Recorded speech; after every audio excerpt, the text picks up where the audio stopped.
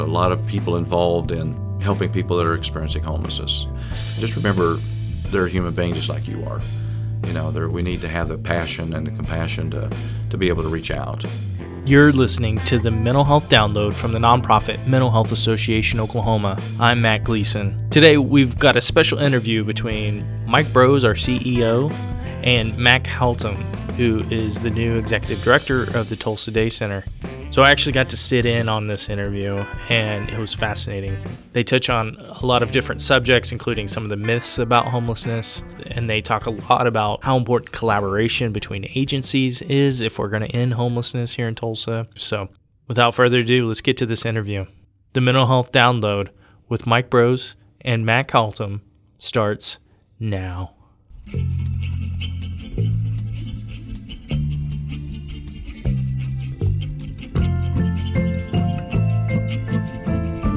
Mac, you've been in your position, I know you were interim executive director for a period of time, but you've been officially the executive director how long now? Since March. Mike. Since March. But you've been at the Tulsa Day Center for the Homeless for how many years? Almost 20 years. Almost 20 years. Wow. Mainly as associate director. Yeah, and congratulations. And I'd be remiss not to honor Sandra Lewis, your predecessor, and in her amazing work, and who just recently retired, and just making note of that. But, I mean, I couldn't, from the very beginning, I couldn't think of anybody better to step in and take over for Sandra's great work than you, Mac. And I think I'm not alone in that. People across this community are just thrilled that you're here, and we want to just congratulate you. But also, we want to ask you some questions now that you're the guy over there. Absolutely. Now it's about vision and things going on and what have you. Maybe just start with just some really, really basic things for our listeners about approximately how many people say a day, and then there's kind of two times, day and night. Right. They're a little different. They are. Just like, what's your average numbers day? What's your average number night? And Sure. Well, first of all, thank you for the congratulations. I appreciate that so much. And Sandra was kind of my mentor there, learning from her, so I appreciate what she showed me over those years working for her and with her at the Day Center.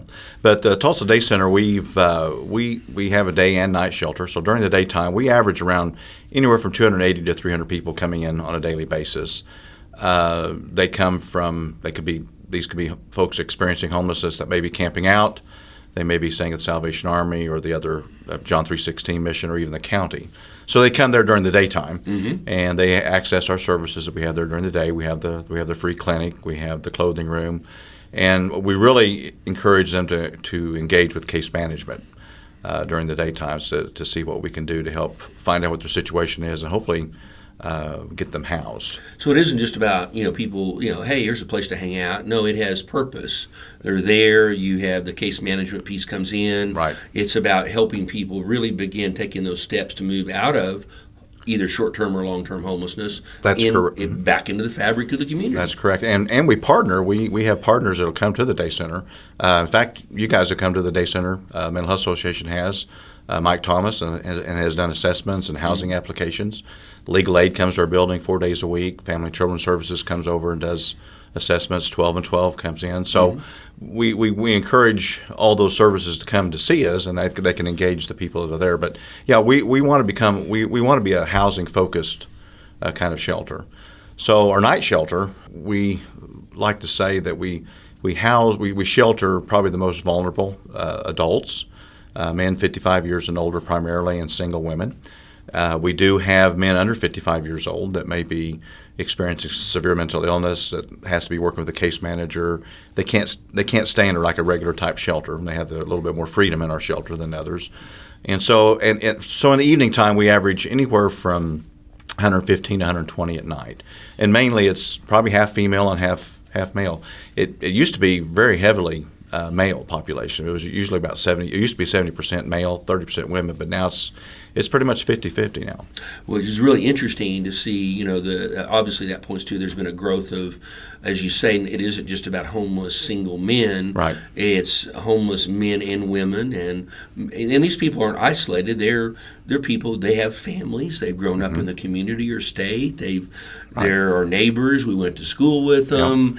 Yep. I think sometimes people, and we'll get to that more about the one of the big myths out there. Sure. But I know that, and you guys do amazing work there.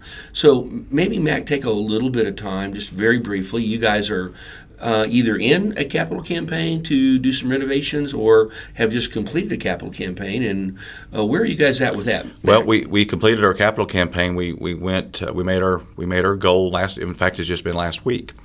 And so congratulations. Thank you very much. That was a $16 million capital campaign. Wow. Impressive. 8.5, 9 of it will be renovating the current building we have, and also adding on some office space too.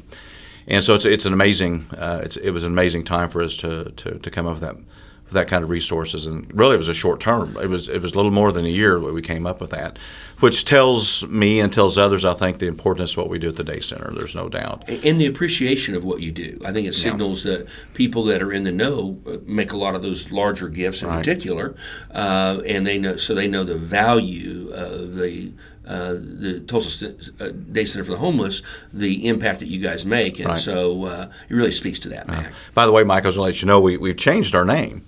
We're just now called the Tulsa Day Center. The Tulsa I did not know that. This was just something that was done in our board meeting last week. Wow. And we felt like we took off for the homeless, simply for sometimes stigma. Right. We don't want to identify people that you're homeless, but you're experiencing that right now. So hopefully it's a short-term kind of thing. So we're just now called the Tulsa Day Center. Well, I like that. So, and you guys have some real thought behind that. We did. There's a real meaning, purpose behind that change. There has. We went back and forth on name changes and whatever. We felt like the community knew us as the Day Center, and so we're just now technically called the Tulsa Day Center. And we've changed the mission statement. We have a vision statement now, and so things are moving along well for us. And as we go through the construction process, by the way, our groundbreaking is next Tuesday, June 4th at 10 a.m. And we'll begin hopefully the actual renovation probably mid-July, last of July. It looks like bids are out for that now. And so my goal is to get through that, of course. But also looking at our programming about how we can be a little bit more on the cutting edge of dealing with people that are experiencing homelessness and preventing homelessness as well. I forgot to tell you a minute ago that we have been doing the rapid rehousing program now for the last 4 or 5 years. Right. And so that means that come from this rapid rehousing means you have to be literally homeless, but you don't have to be necessarily in a homeless shelter. You can be referred otherwise.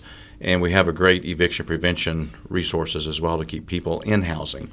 And so we work through the coordination center through 211 and now getting those referrals through 211. And I have a team of people doing rapid rehousing and financial assistance. So that's during the daytime. Yeah, and that's a big deal because I think sometimes, we get focused in on, people in the state community. They focus in on people that are clearly more, we would use the term chronically homeless, but which is very important for us to do that. But there's also a huge emphasis right out of the Tulsa Day Center to do things that prevent people becoming embedded and ingrained into day after day, night after night homelessness. Yes. And that's what you're talking about there, the rapid rehousing. Right. Again, it's amazing how many things can cause people, literally anybody, to lose their housing. Yes. It's not much sometimes, and sometimes a little bit can get people back on track, get them back into housing, and get them stabilized so they don't have to become, take a seat over there and we'll get to it as quick as we can. Right. Yeah. Rapid rehousing means what it means. If everything falls into place for the individual or family, we've got people in housing within the first week of them being homeless, sometimes in the first 2 or 3 days. Right. And so it's an amazing thing. Oftentimes that's an unusual thing. We can get them in the next day or two. But for the most part, we can get them in. If everything falls into place, we can usually get people out of their homelessness into housing in a very short time. short period of time, and that's what we want to do. Right. And, I've seen over the years, you guys kind of transition. I think all of us have transitioned from shelter being kind of the ultimate to sheltering someone is hopefully, what do we say, infrequent, temporary, rare, brief, and non-recurring. Is that the popular thing? Yeah. There you go. That's really our goal, is for it to be rare, brief, and non-reoccurring. And so people are transitioned out of not having a place to live to getting back into stabilized housing. And it's emergency shelter. It's not long-term shelter. And I think that's been not just here locally, but I think that's been a change all over the country over the last, 10, 15, 20 years maybe, where we've said, hey, it's about housing. Yes. But what do you do in the meantime? And you have to figure out, and shelter is a really critical piece of that. Right. And the shelters, not only you guys, the Day Center, John 316, Tulsa County Social Services do amazing work as a shelter, and of course DVIS has their own shelter.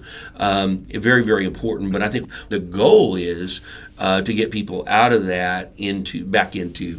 I call it the fabric of the community. Absolutely, and I think data shows that that's the best way of doing it, is to get people into housing. Get them out of homelessness as quickly as possible. There's a lot of trauma that can happen to folks that are experiencing homelessness, and let alone a kid, a child, and how that affects them, and if it's long term, how much trauma is involved in something like that. So we want to get people housed, and we want to keep them housed. Yeah, I'll say to people, like, imagine tonight you don't have any family to stay with, you've lost your housing. You're either faced with sleeping in your car, or the day you're going to have to go down there to a shelter, could be Tulsa Day Center or one of the others, and how traumatic that can be for someone who's been living in their own abode. Yep. And take a minute and talk about how important housing is as a platform for everything else about self-sustainability. Oh, absolutely. Well, I think, and we also have, just like you have quite a few more apartments than we do, but we're in the housing business as well with Hudson Villas. We have 60 apartments there. 18 of them are dedicated for supportive housing, and we also have 2 scattered sites for permanent supportive housing. But over the years that's been open, we have seen the difference that a roof over head for someone that's been experiencing maybe chronic homelessness or just short term, about how much healthier they are once they get in. I can remember a woman when we first built Hudson Villas, which is about 5 years ago now. She was one of the first ones we moved in, and she was so unhealthy. Just looked, for a better word, she just didn't look good. She looked unhealthy. And so once she got moved into housing and got settled, our team there at the Hudson Villas was able to get her connected with health services and mental health services. And within a short time, probably less than 3 or 4 months, I looked at her and she was thriving. Once again, just having that a place to be. I can't even imagine what it would be like for me to be homeless and try to keep organized, to keep stuff together, and have just a very few belongings or whatever. But it's so important for us to remember how important it is to have a home base.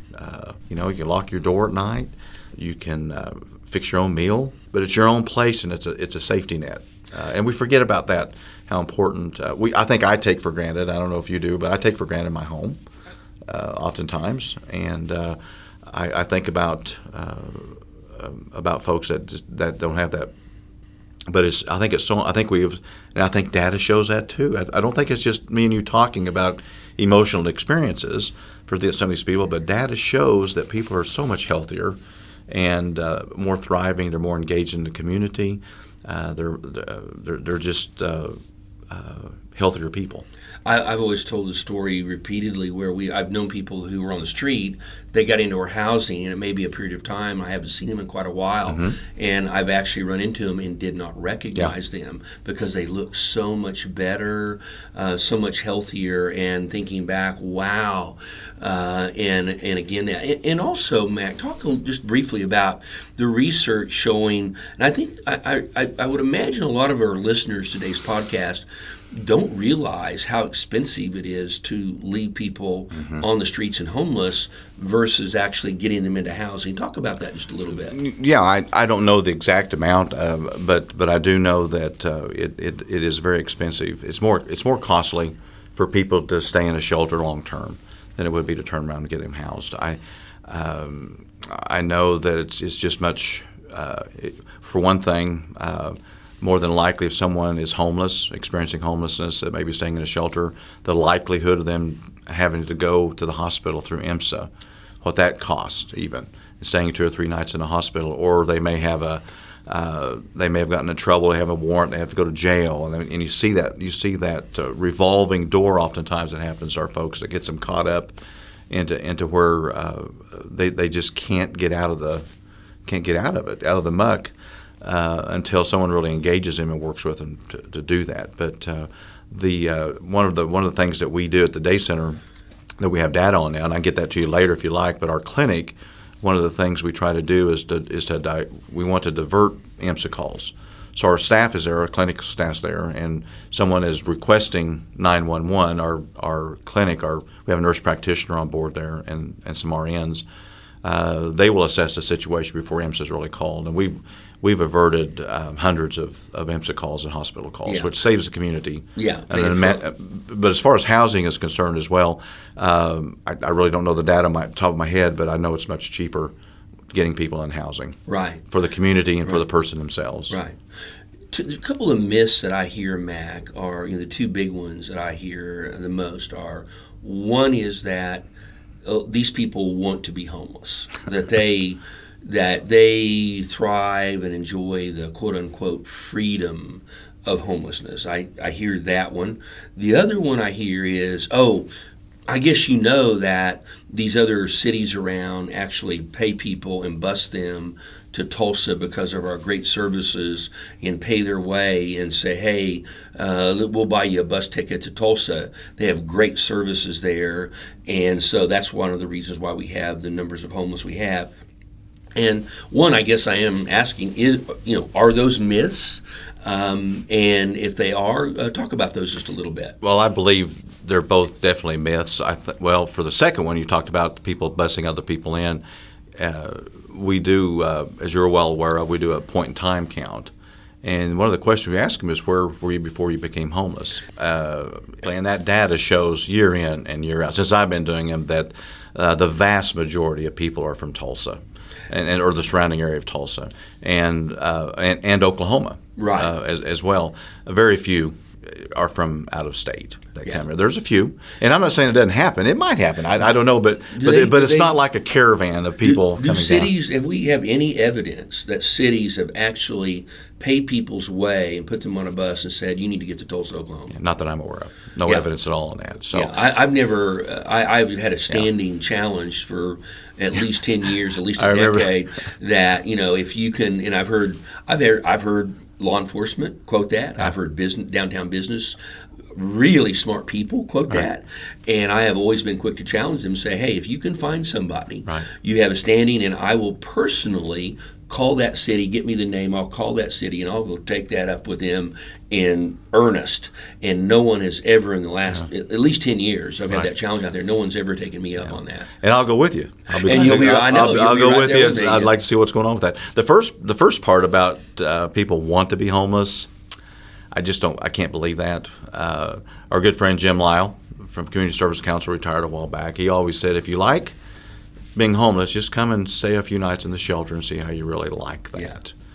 Though we try to make it as best we can for people, it's a very difficult lifestyle. Yeah, it is a difficult lifestyle to live. I see people just struggle, and sometimes I'm not saying people can't get into a rut, and kind of get into the motions of saying, this is just the way I am, this is the way it is. But that's what we're there for, to try to push them out of that rut, to give them new life, to be able to say, hey, you got a purpose, you've got resources, we've got resources to help you get out of this, and let's do it. Yeah, all the research around hope, give them hope. Yeah, absolutely. And I think people, getting in a rut, I think when they begin to be hopeless, that there's no, I'll never get out of this, right, then you start to see that. But when they're hopeful, and we can instill and really give them really great hope, then they begin to really have a chance to really move out of that and out of chronic homelessness into the stability of housing and employment opportunities. There's nothing like seeing an individual. I was a case manager. I still am a case manager at heart, and I still deal with people. I gave a guy 2 tokens today, to get somewhere, and so. But it always amazes me, the look on their face when we can say, yeah, we can help you with that. Yeah. We can get you a birth certificate. We can get you an Oklahoma ID. We can give you some dust tokens to get to work, and they perk up. Or let's look at your housing situation. Let's take, I have a criminal background. Well, let's just go and do the application anyhow and see what happens, and we'll go from there. Let's see if we can and so you instill that hope in the people that they don't have to be where they're at. And I've seen it time and again where those that are experiencing chronic homelessness and those just short term, just the amazement of how the smiles they have. We have hundreds of pictures on our Facebook page of people moving out. And it's just the coolest thing, seeing those smiles and knowing that they got a fresh start. Yeah, I want to go back to something you mentioned earlier about the collaboration. Okay. That the Tulsa Day Center, the Mental Health Association of Oklahoma, Salvation Army, whoever it is, that we can't really, no one entity can do this alone. And the recognition of it, I'm not sure now, I lose track of time a little bit, but 8 years or so ago, we maybe 10 now, I'm not sure, but A Way Home for Tulsa. Right. And talk a little bit about the Way Home for Tulsa and the role that Tulsa Day Center plays, as well as in collaboration with the other partners. Yeah. Well, you're right. One agency can't do this. In fact, we're finding out the Homeless Services Network as a whole, which is basically those A Way Home for Tulsa partners, you as Salvation Army, John 3:16, a number of other agencies that are out there, Family and Children's Services, that are part of the partner. We are now, I think we're realizing that we can't do that just as a continuum or for A Way Home for Tulsa. We need the community. We need business leaders. We need government leaders. We need other people for us to work hand in hand together on solving this problem. I believe, I guess I'm kind of like you, I believe that we can end homelessness. I think we can. I think we can make it short, brief. I mean, what I mean by homelessness, I guess, the people are going to experience that, but let's make it very short and brief and non-recurring, hopefully, as we said earlier. But it takes us as a partnership for all of us to do that.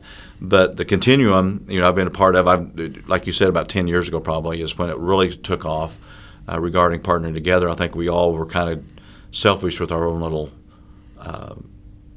silo, I guess is a better way of saying it. We like to hang on to what we have, but knowing that what we were seeing was clients or folks that were experiencing homelessness not getting any better. There wasn't any direction for them to go to. They would go from silo to silo or agency to agency and get what they could get, and basically there wasn't any solution for that individual or individuals. So coming together, it was hard fought. We had to give up some things, and we had to give up the idea that I just wasn't the only I wasn't the only one person in town here helping, and start seeing what we did for each other and how we could help. And we,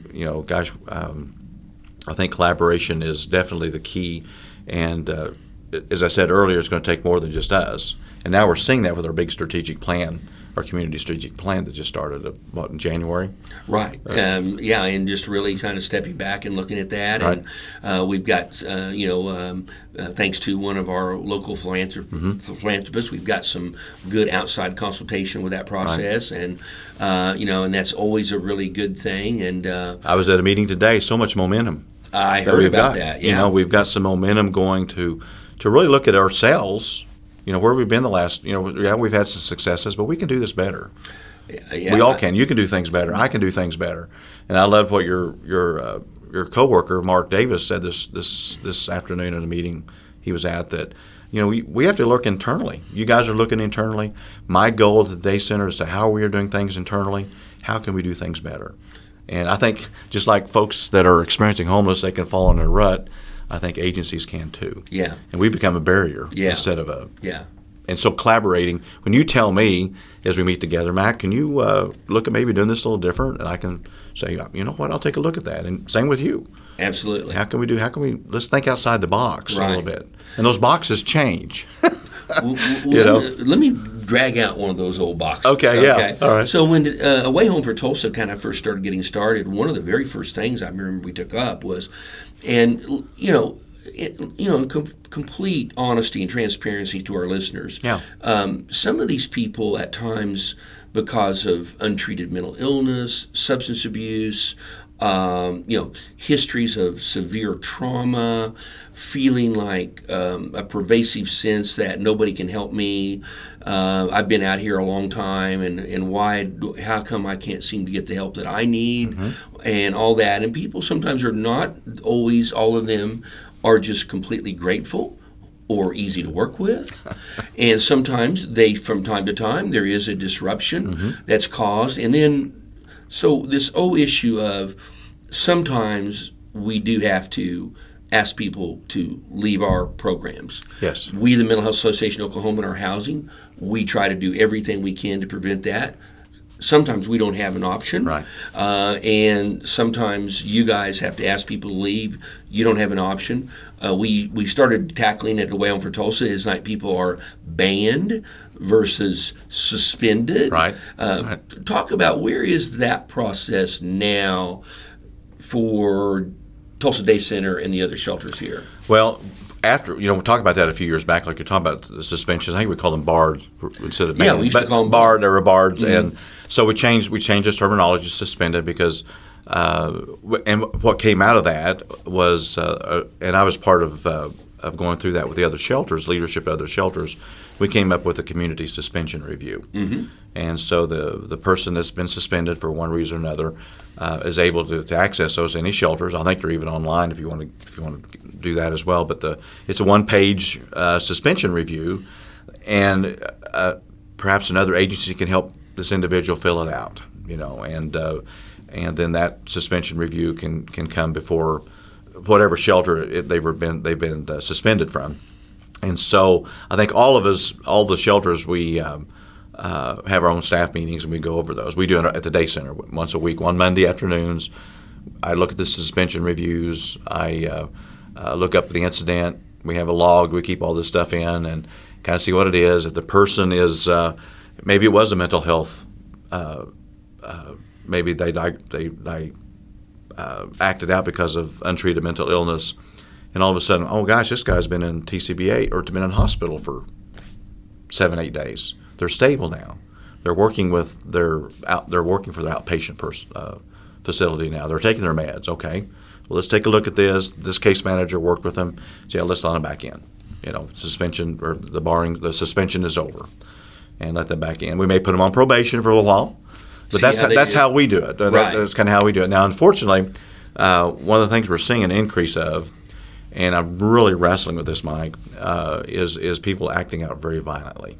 I mean, just picking up chairs and throwing them and that puts staff in danger's way, not just other guests. We have at the Day Center as well, and so the violent offenses we just really have to take a real hard look at, and so it really depends on the situation what that is. But I think my vision for the Day Center once we get our new building renovated is I'm looking at a different way of maybe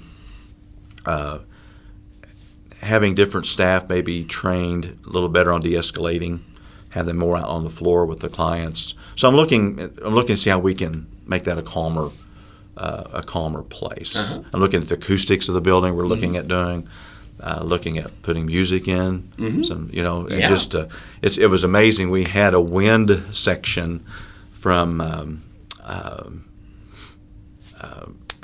here in Tulsa through the symphony.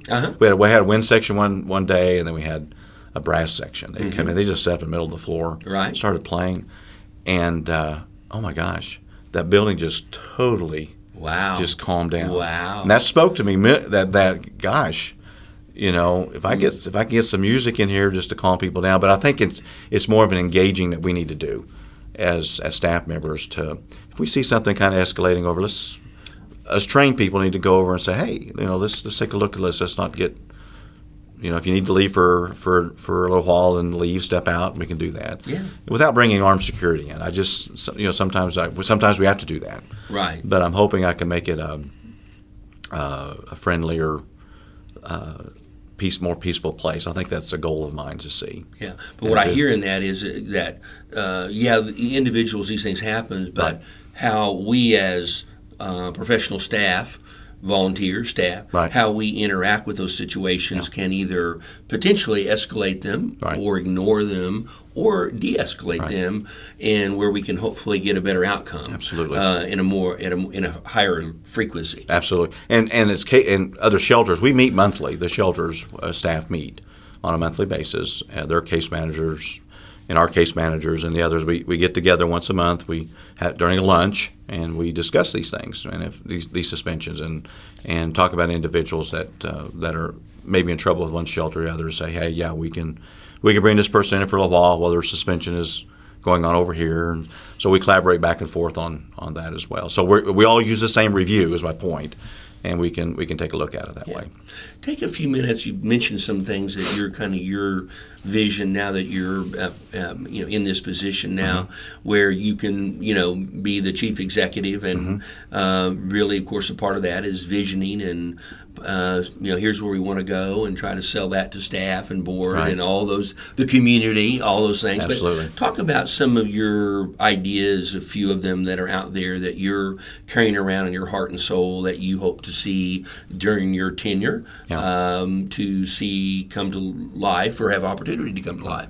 Well, as I kind of already mentioned earlier, once we we were designing the building, I think, a little better for acoustics and lighting and sound and all that sort of thing. But listening to my staff regarding that was key.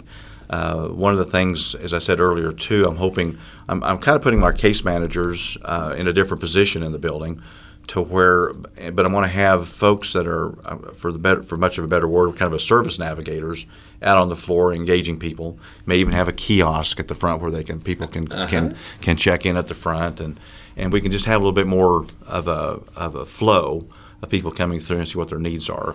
Because we're still going to be getting people not just that are experiencing homelessness, but those that may be facing eviction, other health needs. They may come in. They may have to access our clinic because they can't afford to go to their doctor. So we'll have community people coming in and out as well. So I'm hoping that we'll be able to have people kind of flow in and get the services a little quicker, not having to wait and just sit around, but to really engage them and maybe do intakes at the table with a service navigator and to look at getting. They may not even need to see a case manager. They don't need to be waiting around for an hour to see a case manager. That service navigator, I envision, can take care of it at that point in time. Yeah. And diversion's another thing I'm looking at. I've built. I made it intentional to have 2 rooms kind of in the middle of the building, to where someone that may be facing a crisis, maybe it's a domestic crisis, where that person or persons can go into this one office, and I can have someone hopefully trained to be able to come in and try to de-escalate the situation, see what the problem is. And they may simply need to get a bus ticket to go to Oklahoma City to get out of their situation. And if we can verify that, we'll take care of that. Yeah. To divert them out of the shelter. They don't need to come to the shelter. They have a place to go. Right. To be able to do that. Or it could be just simply a mental health crisis that we can have a room where our mental health case managers can assess the situation. If we need to call the COPES team in or whatever at that time, we can do that. So I want to be more crisis ready, not just let someone sit and stew, but to be able to engage them at a quicker time and hopefully help them. Yeah. And I know I had a recent experience. I went into my mobile phone provider, and probably you and myself and the listeners here to go in and have to deal with a mobile home provider on a problem you're having, what have you. And this particular mobile home provider, they had a person standing at the door, and when I walked in, they asked me, why are you here? Can we help you? And I explained to them my problem, right. and they have their little thing out, and they sent it in to somebody over there at the desk. And it was always something I still had to wait. But there was something about waiting that they already had I felt so much better. They knew your problem. And I was much more patient. Yeah. I wasn't pacing around. I was looking around, but I wasn't, somebody's going to help me here soon. Yeah. And I don't have to wave or get their attention. I'm in order. They're going to come up. I thought that what you're talking about is kind of along those lines. It's good customer service. It's good customer service. Absolutely. Yeah. And I think we forget, or I forget sometimes, and I have to remind my staff, is that these are our customers. They're just not, you have to be passionate about these people and overlook some things, maybe overlook that they haven't taken a bath in 3 or 4 days or a shower. You have to kind of, or they haven't shaven or whatever, whatever the situation is. We try to take care of that, of course. We want to encourage those kind of things. But sometimes we can be very judgmental, and I try not. What's one thing? I don't think the Day Center has ever been judgmental, but sometimes staff get off on that, or they go that direction. We struggle with it too. We struggle with it, Yeah, and so I want our people to be good customer service people and representatives of the Day Center. Right. And we do have some good people. There's I'm looking at a lot of different things that we do there. The thing about our renovation, Mike, you may not know this, but we're going to stay open during renovation. Yeah. And so that's going to be a challenge. We just went through it. Yeah, and so you did, and so so it's going to probably take twice as long as what it normally would if we decided to. We can't close, right? We can't close. Yeah, there's no way to close. It's like last week during the tornado events and the flooding events that we're still experiencing. I was getting calls from agencies saying, "Hey, we're closing down, and we're going to have to bring your people over there." And blah blah. I said, "Come on over. We're still open. We never close." Pardon me. And we don't intend to during renovation. So that's going to be a different challenge for me, for sure, and the agency. Well, that's certainly a testimony to the mission of Tulsa Day Center. I'll just take a few minutes, Mac. I just want to ask you about. There are always individuals in the community who, for various reasons, choose not to stay in any of the shelters. Yeah. We've talked about already people have been suspended, but there's people that just, for different reasons. And those individuals many times are involved in encampments or sleeping under bridges or finding nooks and crannies here and there, what have you, and they stay out even on the coldest nights. Yes, we've had people freeze to death, but people do that just about every night. I've finally come to understand and realize that much better than I used to. And what do we do? What are we doing to address that?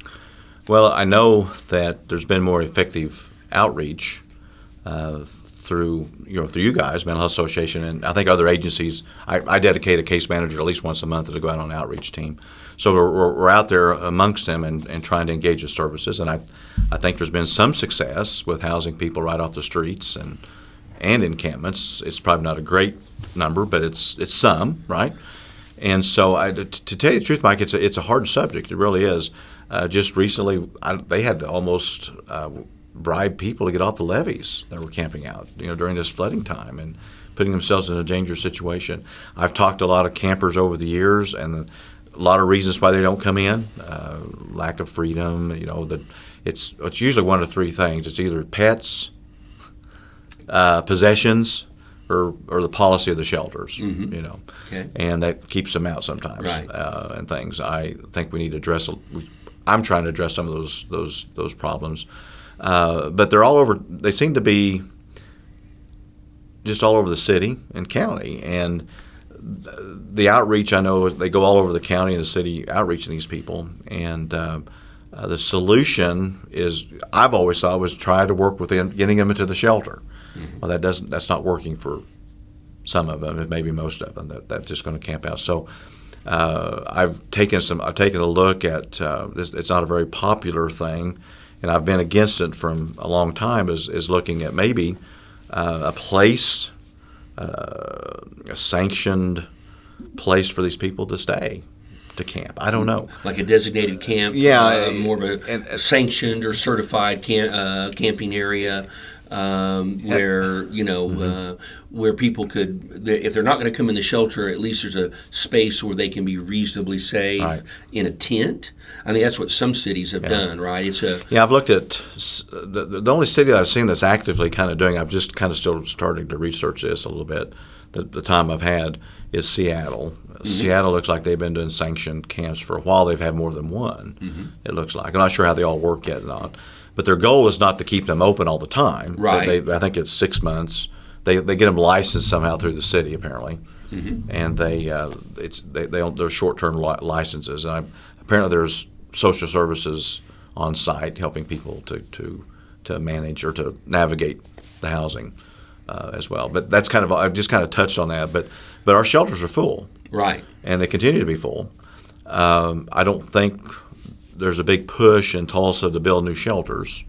I don't know where I don't hear that. I don't know where we would put it anyhow. Right. But our shelters are staying full. We've done a great job the last 4 or 5 years on housing folks that are experiencing chronic homelessness and veterans through the Built for Zero program and collaborating through that. But we're still got a big push of those experiencing short-term homelessness and families. We're seeing that.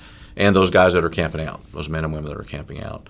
So I don't know if that's a solution or not. I think it's something we can I think we should look at. Yeah. Or look at other options that may be out there that we're missing. Right. Tiny homes. The tiny home thing, yeah. Right. That's another idea associated with some of these ideas. Right. Yeah. But it doesn't look like we're decreasing in homelessness. I don't know what our one-night count looks like. I think we're going to see an increase from it. And I think we're going to see a lot of increase of those that are camping out. Right. Listen, as we kind of wrap up here, Mac, I would be remiss if I didn't ask you about a program that we're going to really actively collaborate together on, our two organizations, called Adopt a Home. Yep. And talk to the listeners a little bit about how Adopt a Home works and how people listening to this podcast can get involved and be supportive of helping somebody obtain housing who might not otherwise be able to. Absolutely. Of course, as we've been discussing, there are a lot of there's some folks that are experiencing homelessness that just need a place to start.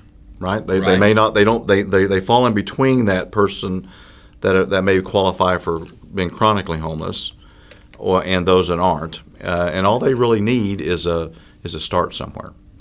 And so Adopt a Home is, I think we will be opening an apartment or two up for this, and I know you guys are doing this as well, where for $5,000 we were able to put that person immediately into housing in a very short time, and also not just put them in housing, but keep them there for at least 6 months, but also put a support team around them, a case manager to work on income.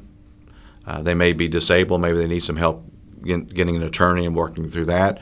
They may be trainable. They might be able to go to a job training place and get them involved in that, but also just really highly case managing them.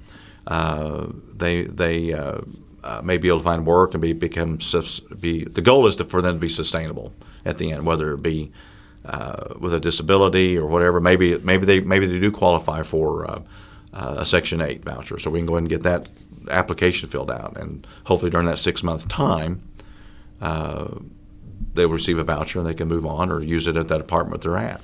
So I'm excited about working with you on that. I really am, to see how this works out. I know you've had a couple of 2 or 3? I think we're up to 4 now. Up to 4 now? We're starting slow, but and we need to see how this works. How it works, learn the ins and the outs, what have yous. I think that also the program gives not only individuals, $5,000. Listeners are probably thinking $5,000. Wow! But if you take a Sunday school class, or a civic group, or a neighborhood group, or some type of a club, and everybody pitches in, suddenly you start dividing that $5,000 by a certain number. Suddenly, it becomes affordable for a lot more people to feel like, hey, I'm not just worried about homelessness. I'm not just concerned about homelessness. I'm actually contributing and helping somebody get out. And with the program, people can, if they choose to, they don't have to, but if they'd like to, we can introduce them to the individuals, and they have an opportunity, maybe have an opportunity to develop a relationship. Right. I like that. And so it's not just adopting a home; it's also, in a way, I wouldn't say adopting a person, but it's supporting a person. Absolutely. And really allowing someone to kind of get on their feet, and it's a. We're excited. We're seeing early success. So we have a long ways to go, but we love it that the Tulsa Day Center is in partnership with Absolutely. us. We've got our board members, respective and staffs are very excited about it, and this is a great partnership with you guys, Matt. And I think one of the things, if that group, organization, church decides to say, yeah, I want to know this person, what a way of reintegrating them back into our community. Right. They have someone they begin a support system, Right. and maybe through a church or an organization or whatever. But what an opportunity for them to reconnect with our community, because that's part of one of the things that we're looking at too is in our housing is that reconnection back into the community, and this is a great way to start through this program. Right. I think. So as we finish up, Mac, one last thing: is there anything that you would like to say to our listeners? Of the podcast, Mental Health Download, that you find, man, I got a forum here, and I got a microphone, and is there something that you would like to communicate to listeners out there who may know a lot about this topic, or they may not know that much? Well, I can't think of anything off the top of my head other than that there are a lot of good people working this problem. We have, as you mentioned earlier, there's a lot of people involved in helping people that are experiencing homelessness. Just remember, they're a human being just like you are. We need to have the passion and the compassion to be able to reach out and to say, hey, how you doing? I know oftentimes eye contact is one of those things that to just be able to say to a person, hey, how you doing? And whatever they're experiencing. Learn their name. Learn their name, Learn absolutely. Their name and say hello to them on the street. If people work downtown or in the businesses they come across, people are homeless, is trying to figure out a way to find out what their name, and then when they see them, call them by name. What a powerful thing that is. And the thing about it is, Mike, they're Tulsans. They're our community. They're part of our community. They live here. Right. Okay. Our fellow citizens. They're our fellow citizens, and we should help them. Right. Any way we can. But by the grace of God, there go I. Absolutely. Right. Mac, it has been an absolute pleasure to have you on the Mental Health Download and to have you on the podcast. And I am such a fan of yours. You're one of my heroes in life, and just admire all that you've done and will do. And thank you so much, Mac, for being on the podcast today. Thank you, Mike. Appreciate you. Okay, I don't think I overpromised when I said that interview was going to be amazing. I hope you really enjoyed it, and if you want to learn more about the Adopt a Home program, go to our website at mhaok.org/adopt-a-home. And if you want to learn more about the Tulsa Day Center, visit tulsadaycenter.org. Okay, go do good things.